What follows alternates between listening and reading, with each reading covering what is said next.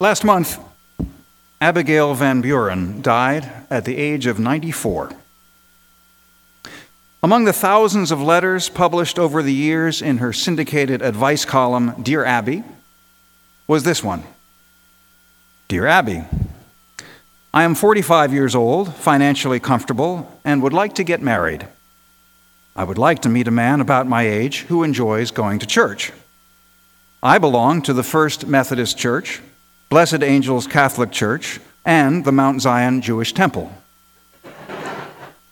I also attend the Christian Science Church regularly, but I do take aspirin occasionally. Can you please help me find a man of good character who is interested in marriage and belongs to any of the above-mentioned places of worship? A moderate cigarette smoker is okay, but please no beer drinkers. Signed, Victoria. Abby replied, You seem to have all the bases covered. I cannot understand how you can be a member of all the above-mentioned churches. To find a good church-going gentleman, have a talk with any of your clergy persons and be upfront about your interest in finding a man. I'm a firm believer that there's somebody for everybody. Good luck. Abby dropped the ball on this one. She should have directed Victoria to the nearest Unitarian Universalist church. Whether or not Victoria found a life partner there, she would at least have saved time and gasoline by no longer having to shuttle among so many houses of worship to accommodate her broad-minded and eclectic theologies. There's a little Victoria in all of us, isn't there?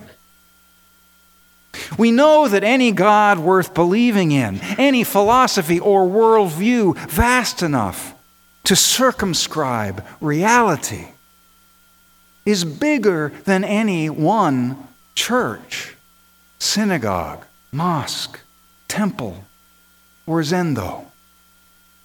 We may have been raised in the one true faith, that being the one true faith into which we happen to have been born.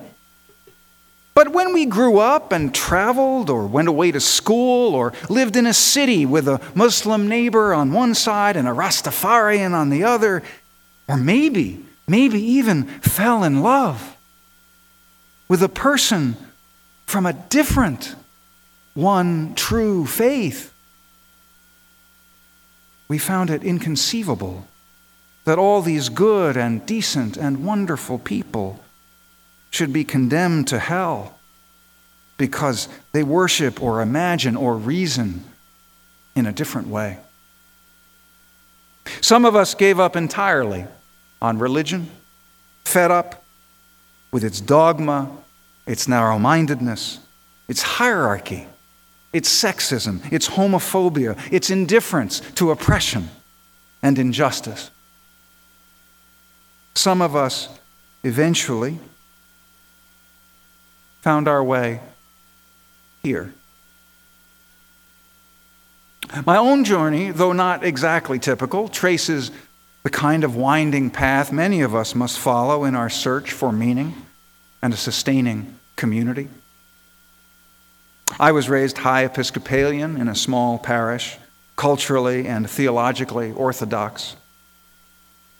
One of my Sunday school teachers recalls that I was always asking questions she found hard to answer.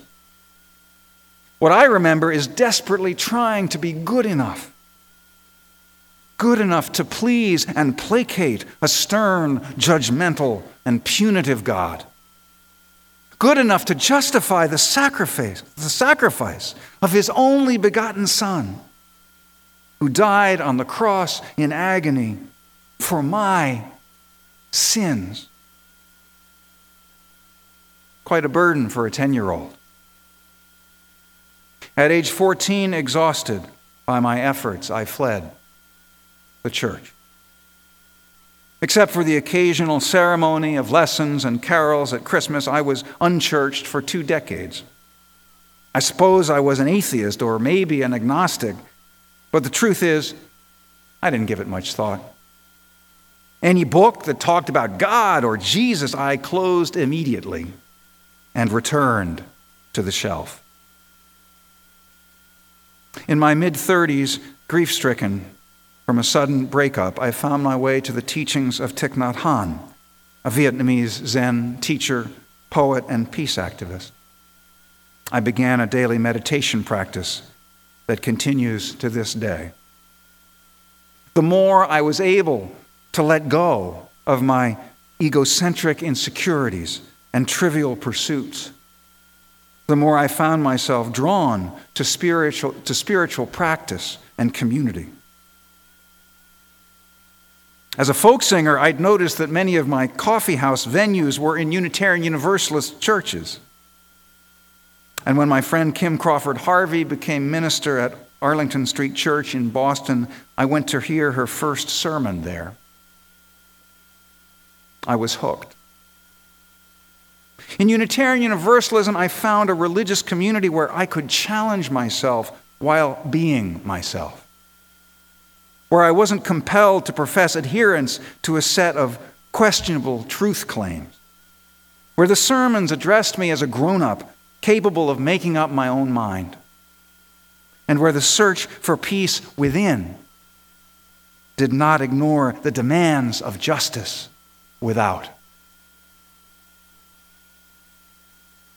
When people ask what Unitarian Universalists believe, we often point to the 7 principles we recited responsively earlier this morning. Actually, Kenny read the official text.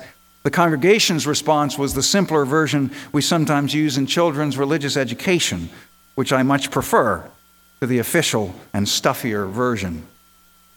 But since we are a non-creedal community, any statement of what we believe is inherently misleading. So now when people ask me about what Unitarian Universalism is all about, I answer as I shared with the children this morning. We are loved. We are free. We are called. I think I actually tried these out last year for the first time on Gospel Sunday last year, and they've stuck with me. First and most important, we are loved. Each and every one of us. Loved inherently, profoundly, deeply,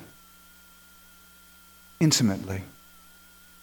Loved without condition or condemnation. Because we are loved, we can bring to the community our authentic selves, our wholeness and our brokenness, without shame or pretense. Because we are loved, we love in return, sharing our abundance of love unstintingly with each other, with our community, with our world. Because we love, we invite others to share with us their gifts, their stories, their truth, and to share ours. Because we love, we honor the holy in each other, even when its expression is confused, flawed, or just really, really annoying. Second, we are free. Free to chart our own course to wisdom, to healing, to enlightenment. Because we are free, we look for truth and insight wherever we find it. The Bible, the Torah, the Bhagavad Gita, the Tao Te Ching, the Quran, Martin Luther King Jr., Mary Oliver, and one another.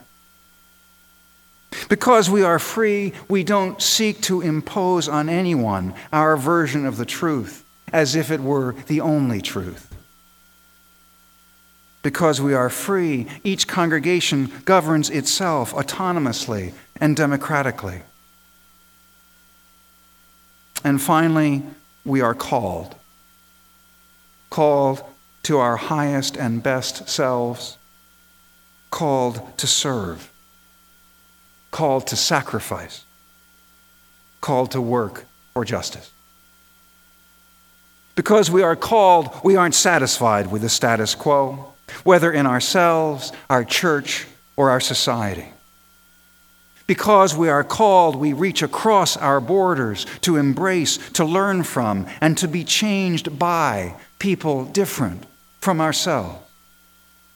Because we are called, we risk everything we know to discover everything we don't. Because we are called, we remain faithful to the beloved community, even when the work is hard and exhausting and sometimes discouraging. Because we are called, we don't let our petty, personal, grasping egos block us on our path to transformation. Now, these are lofty principles, some of which sometimes we fail to honor. I know I do. But our failure does not make us hypocrites. It makes us human. Like any religion, Unitarian Universalism is a human institution with human flaws. We are not immune to the prejudice, arrogance, apathy, laziness, selfishness, and cowardice of the world around us. But because we are loved and free and called, we can learn from our failures and grow. One of my heroes is Mahatma Gandhi, who led his people to freedom in a nonviolent revolution. Raised Hindu, Gandhi kept a picture of Jesus on his wall. He strove tirelessly for peace between Hindus and Muslims. All religions, he said, are true. A few years ago, I participated in an institute on nonviolence at Andover Newton Theological School. Every morning for a week, I sat in a small group listening to Arun Gandhi, Mohandas' grandson, and the founder of the Gandhi Institute for Nonviolence, while he told stories about the Mahatma. One morning, while discussing his grandfather's religious principles, Arun remarked that Unitarian Universalism was the closest thing he knew to the Mahatma's religion. Now, I didn't put him up to this. I didn't even ask him a leading question. He just said it out of the blue. I was delighted. I was touched. And I soon found myself composing a new UU lyric to give me that old-time religion. It was good for the Mahatma, without dogma, creed, or fatwa. It was good enough for Gandhi, and it's good enough for me. If you are a Unitarian Universalist, I say to you, rejoice and be glad. Share it with others and struggle along with the rest of us to make it real. A religious movement worth growing and growing into. And if you are new to Unitarian Universalism, I say to you, welcome. Bienvenidos, bienvenidas. And perhaps, welcome home. Amen. And blessed be.